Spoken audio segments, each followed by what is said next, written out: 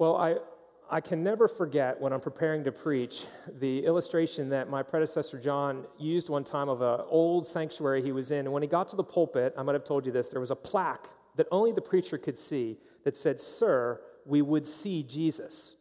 And it was a reminder to the preacher about what are we proclaiming. Because I don't want to stand up here and tell you some good ideas that I had or things I think might be helpful. I want you to see Christ, and I want to proclaim Him. As Paul put it, we preach Christ and Him crucified. But I start with that opening because in this Ephesians passage, for a moment, I'm going to take our eyes off of Jesus and onto His enemy. But I want to come back to Christ, and hopefully by the end of this sermon, you will be encouraged to put on the full armor of God for the battle. Now, right away in this passage, it talks about the enemy. It refers to the devil. There are a number of different ways that Satan is named in the Scriptures. And right away, there's a problem. Especially in the educated Western world, here's the problem. We hear about the devil, and we go one of two extremes in most cases. A lot of us will just go, that is like folklore. That's myth. The devil's like a red guy with little horns. He's a costume. He's not a real person. There's no devil. That's just a way of referring to evil in the world. It's not real. The other side is there are some people who, when they hear about the devil, go, oh yeah, he's real, and he's big, and he's scary, and they see the devil under every pew, everywhere.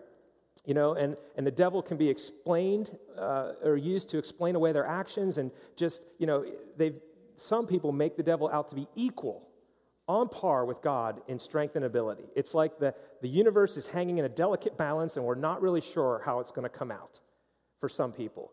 Now, I don't preach, that's called dualism. We don't preach dualism. The Scriptures don't uphold that. There are not two equal and opposite powers that are hanging in a balance. God, Almighty, is the one in power, and Satan is a creature of His who is in rebellion only for a brief period. The Scriptures point this out. Now, Paul says very clearly, we do not wrestle against flesh and blood, but against the rulers, against the authorities, against the cosmic powers over this present darkness. He's not talking about civil government or human authorities and rulers. He is talking about the spiritual stuff, the heavenlies, that there are two kingdoms that are clashing right now. That Christ has come and tied up the strong man and is plundering his house, is how he looks at it. He's redeeming back things that were pulled over onto the other side. Now, what I find harder about this passage than to navigate is the devil real, is he not, how powerful is he, that sort of thing, what I find much harder is to actually apply the metaphor, to get out of the metaphor of body armor and into realistic, what does this mean for me as a follower of Jesus? And I'll attempt to do that in a minute. Now, the reason I'm in Ephesians 6 today is because this is the last sermon in our series called Belong. And the reason I'm here is because to belong to the body of Christ means that you have chosen a side in a two-sided war. You have very clearly aligned with one side, which means you now have an enemy. And I want to ask you this.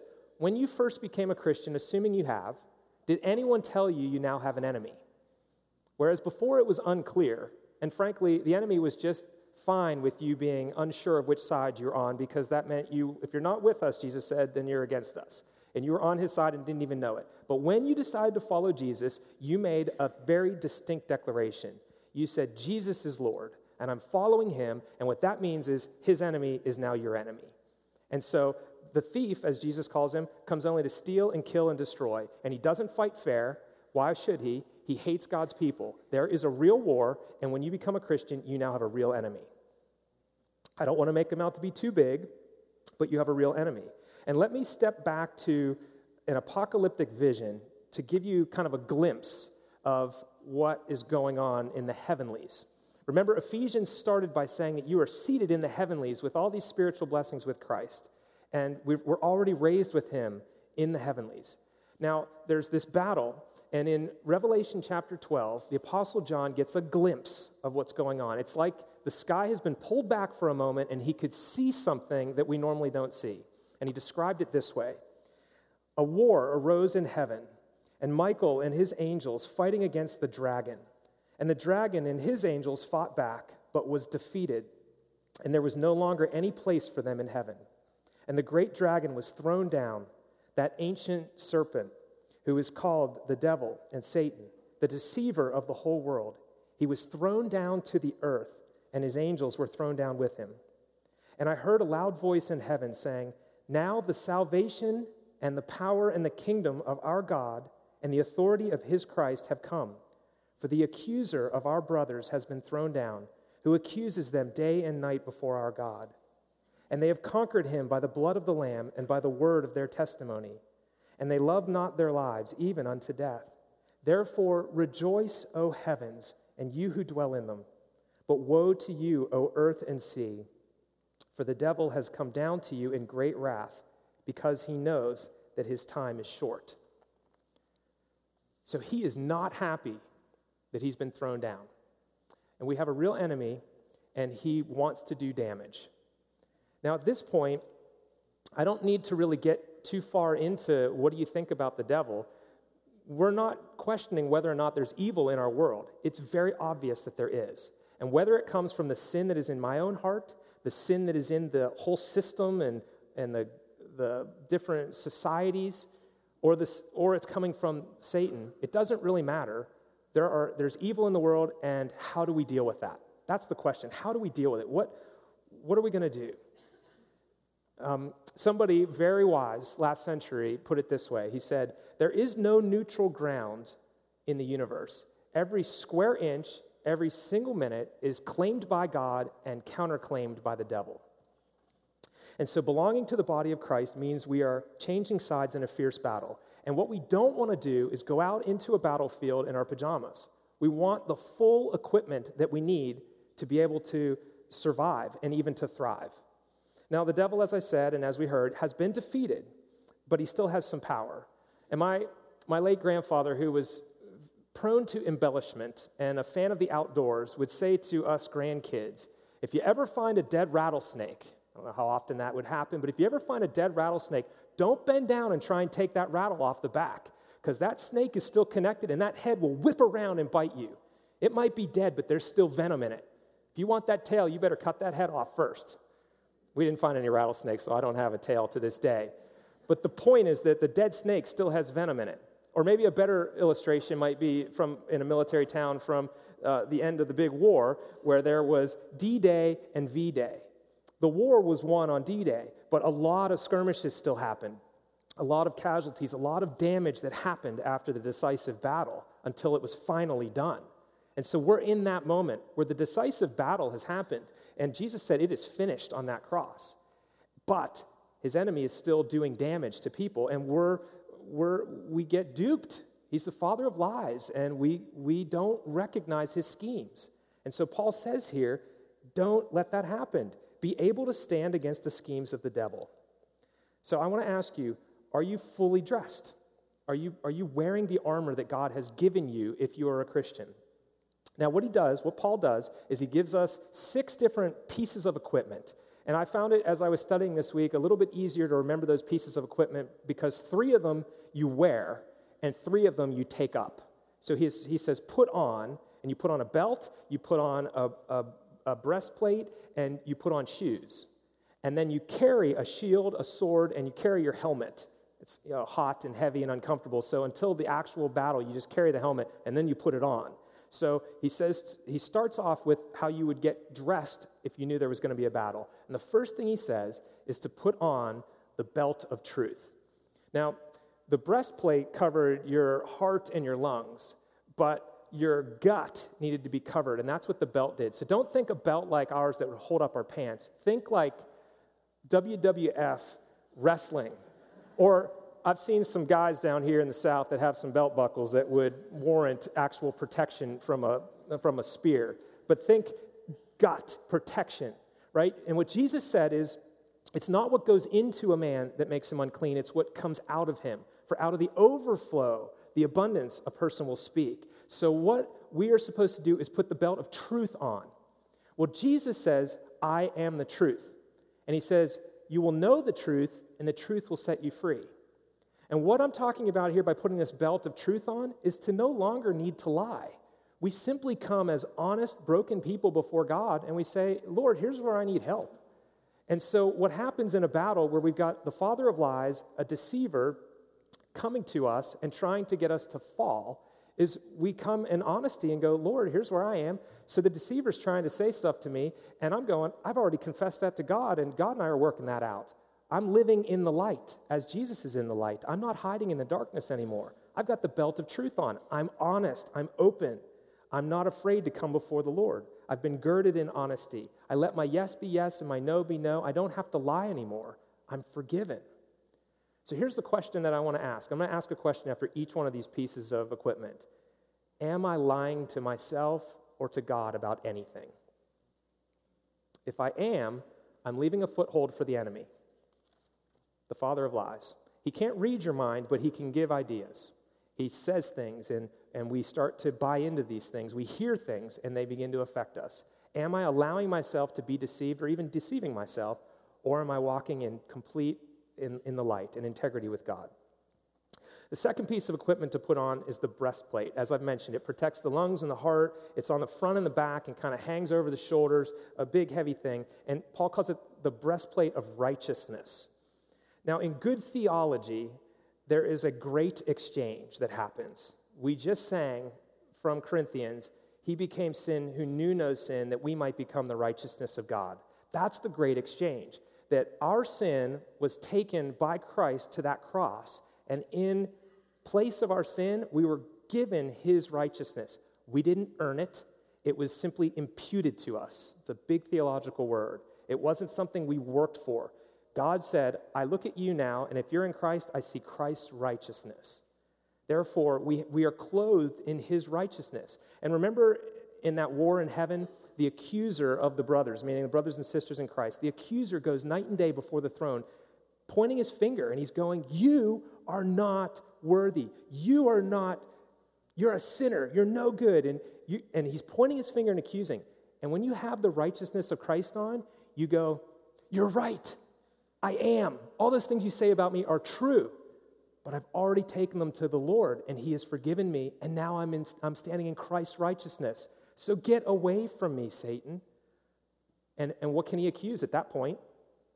It's just blatantly honest. Yes, all those things you're using to shame me, I've owned them, I've taken them to God, and I'm forgiven for them. I'm now righteous in Christ. Be gone. That's how you stand in that battle. That's what that looks like. You are simultaneously justified and a sinner. And there's a great mystery in how that works out. But the truth of the matter is, we no longer have to suffer shame at the enemy's accusations. So here's my question.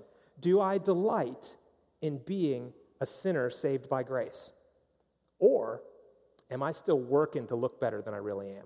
Am I still trying to earn something with God? Am I trying to clean up and present myself better so that God will accept me? Because that's not the message of grace. That's works. So are you willing to own the fact that you are a broken sinner, like I am a broken sinner, but one who's been saved by grace? And by grace, God is putting me back together. He is making me into Christ's image. The next thing is to wear the shoes of readiness with the gospel of peace. Notice it's the gospel of peace. So just because we're using an armor metaphor here does not mean we're supposed to go on some crusade and use violence to advance God's kingdom. I also want to point something else out before I explain this one. We are called to stand in this part. Throughout the first 5 chapters, he said, walk. You walk in a worthy manner of your calling. Now he says, stand. So we've got shoes on, but we're not supposed to go running into battle. It's the gospel of peace, not war. The shoes are the readiness of the gospel of peace. So, of course, you read that and you go, I can figure that one out. I'm supposed to tell people about Jesus. Sure, absolutely. Witnessing is a part of that. But it's far greater than that. It's far more comprehensive. It's more about how do I make the best use of the time given to me? I now belong to the kingdom of light instead of darkness. How do I help that kingdom break in everywhere? So what does it look like for me to be a Christian businessman, a Christian teacher, a Christian hobbyist, even into your recreation? What does it look like for the gospel to come into those areas? How do we walk wisely in this world and make the best use of the time? Knowing how the good news applies everywhere. Here's my question. Do I regularly bring Christ into all spheres of my life? Or do I kind of tuck him away in certain areas because I haven't thought through how the gospel might affect those relationships and that dynamic, or I'm ashamed, maybe? I'll talk about God in church, I'll talk about God in my small group, but then I get to work, and everybody else seems to be irreligious or even antagonistic, and so I quietly don't have the readiness of the gospel of peace on my feet, and so I'm afraid. Do I regularly bring Christ into all spheres of my life? 4, now we're taking stuff up. So those first 3, you put on a belt, you put on the breastplate, and you put on the shoes. But now he says take up, and you take up 3 things. The first thing that you take up is the shield of faith. And this shield is one of these big ones that goes all the way from the head to the ground, so you could really hide behind this thing. It would totally cover you. The shield of faith. And faith and faithfulness have been divorced in our language today. And there's only one word in Greek for those 2 words. Sometimes it's faith, sometimes it's translated faithfulness. It's the same thing. But what we've done is we've made faith about intellectual assent, and we've made faithfulness about the action that comes and proceeds forth from that thinking. And so the shield of faith means living a life that lines up with what you believe. Take up the shield of faith means live what you profess. Be a person who is walking in faith. You see, the scripture says that the demons believe in God, and they tremble. They believe, they know he's real, and they know his power. They were cast down. They're eternal souls, but they don't submit to his lordship. They're in open rebellion. So even the demons believe and tremble. So to just believe that God exists doesn't help you. But believe and then submit to his lordship and begin to walk in faith. That's to take up the shield of faith. It's to move from faith to faithfulness. Remembering who you are and whose you are. You belong to that kingdom. Now live as such. So here's the question that I ask. How obviously do my actions spring forth from my beliefs? Or am I a walking dichotomy? I say one thing and I do another thing. I've dropped the shield of faith. I don't live like what I say I believe. How obviously do my actions spring forth from what I believe? The next thing we put on is the helmet of salvation. And Christian salvation is as sure and certain as God's character. We can be assured of salvation not because of anything that we do or any worth that we inherently have. We can be assured because when we are faithless, he is faithful. As Romans 8 says, there is nothing in all of creation that can separate you from the love of God that is in Christ. There's nothing that can do that. He says, speaking of the good shepherd in whose hand you are a sheep, there is nothing that can snatch you out of my hand, he says. Elsewhere, he says, I will carry on to completion the good work I began in you. All of these are about the assurance of salvation, that we can be confident that we will attain the hope that we have, that we will be with God in glory, that we are saved and will be saved. So Satan will attack your security and your sense of security. He goes right for identity. He gets you to doubt. He gets questioned. I mean, think about in the garden. Oh, did God say you can't eat from that tree? And he starts to use half-truths and starts to shake things up. As the saying goes, a half-truth is like a half a brick. You can throw it further and it does more damage. Think about that. Satan will take half of a truth and then he will twist it. That's why he's called the father of lies. So Jesus is tempted in the wilderness. And you know how Jesus was tempted? Satan came to him 3 times and attacked his security. Oh, if you are the Son of God. Remember, he had just been baptized and God said, you are my beloved Son, with you I'm well pleased. Oh, if you are the Son of God, say to this stone, become bread. If you are the Son of God, do such and such. If. He's starting to question identity. And what he will do to you is he will say, oh, you're not really saved. No. You keep falling out of God's good graces. You're not working hard enough. Not you. Others will get in, but you're not good enough. That's what the accuser will do. And he will start to erode and undermine your sense of trust in God.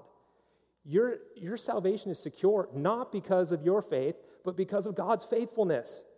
So you just trust in him and look to him. And over concern with whether I'm going to make it or not is really self-centeredness. We need to get away from that and focus on him. That's how we put on the helmet of salvation. I got to look to God. He's trustworthy. He'll carry this through. So here's my question. How confident am I that in Christ I'm eternally secure? How confident am I that in Christ I'm eternally secure? And now here's the last thing. So the last thing is to take up the sword of the Spirit. And being someone who's a little bit more prone to action than contemplation, when I came across this and we were discussing this in one of my seminary classes, I went, sweet, here's the sword. I'm going to grab the sword with my ready shoes, and I'm going to run out and do something. And I said, well, professor, here we have a sword, which is meant for, and then he goes, well, actually, if you read your Greek, the Greek word for that sword isn't big sword, it's little dagger. It's the personal piece of equipment that you would keep only if your big sword was gone and you got into a very close confrontation. You would never pull the little dagger out and run charging out to try to attack something. Again, it's stand, not confront. It's stand in the day of attack, in the day of evil. And so he says, take up, though, the sword of the Spirit, which is the word of God. So the word of the gospel. And this is a little bit weird because it's the sword of the Spirit, but it is the word of God. And so the Spirit empowers the effectiveness of the word of God. And if you've taken up this sword, that means that your theology is sorted. You know what the gospel of peace is. You know the message. I like Eugene Peterson's title for his paraphrase of the Bible. He called it The Message, which is his way of using the word the gospel, which we use a lot. But it is the message of truth. And I wonder, is my theology grounded? Or am I like that person who's just tossed about on the waves like a boat in the wind, and I'm not tied to anything? I'm not founded. My life is not built on the rock, which is Jesus. We make a big deal out of that here at the church by teaching the foundations course, which is just basics. It's foundational. And yet many of us don't have those foundational teachings sorted. Our theology is way out of line, and it's not lining up with the Scriptures. So we're without a sword. So we don't know what to do when someone with a really strong and aggressive rhetoric comes at us, and they sound like they really know what they're talking about. What do? We start getting confused and tossed about. We don't have the sword of the Spirit. We don't have that gospel. We don't know what we think, what we believe. So here's my question. Is my theology grounded in the truth? Do I know what the good news is? Could I articulate the gospel? That's a question worth reflecting on. Now, here in summary, Jesus is all of these things. And to be connected to Jesus is to have help in all the areas. Jesus himself is the truth. He is righteousness. He is the good news. He is faithful. He is the Savior. And he is the Word of God, capital W. He is the Word. So what we need to do is look to him, and then we need to look at all 6 of these things and start putting those on so that we can stand and withstand the attacks, whether they come from our own sinfulness or the world or the devil. It really doesn't matter where it comes from. Evil is coming. It's all around us. If we belong to Christ, are on his side, which means we have an enemy, and we need to put on the full armor of God. So let's now go to the Lord in prayer and ask him to help us with that.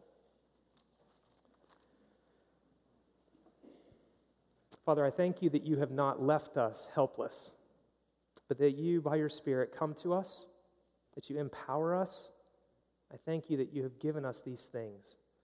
Oh Lord, give us the courage to really examine and see if we've received your gifts and are walking in them. Lord, we pray for strength when temptation comes. We pray for the ability to resist the devil. We pray that you would help us, Lord. Thank you for the membership that we have in your body. Thank you for the hope that we have and that we are more than conquerors in Christ.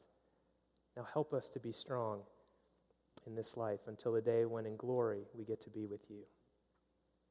For we ask this in Jesus' name. Amen.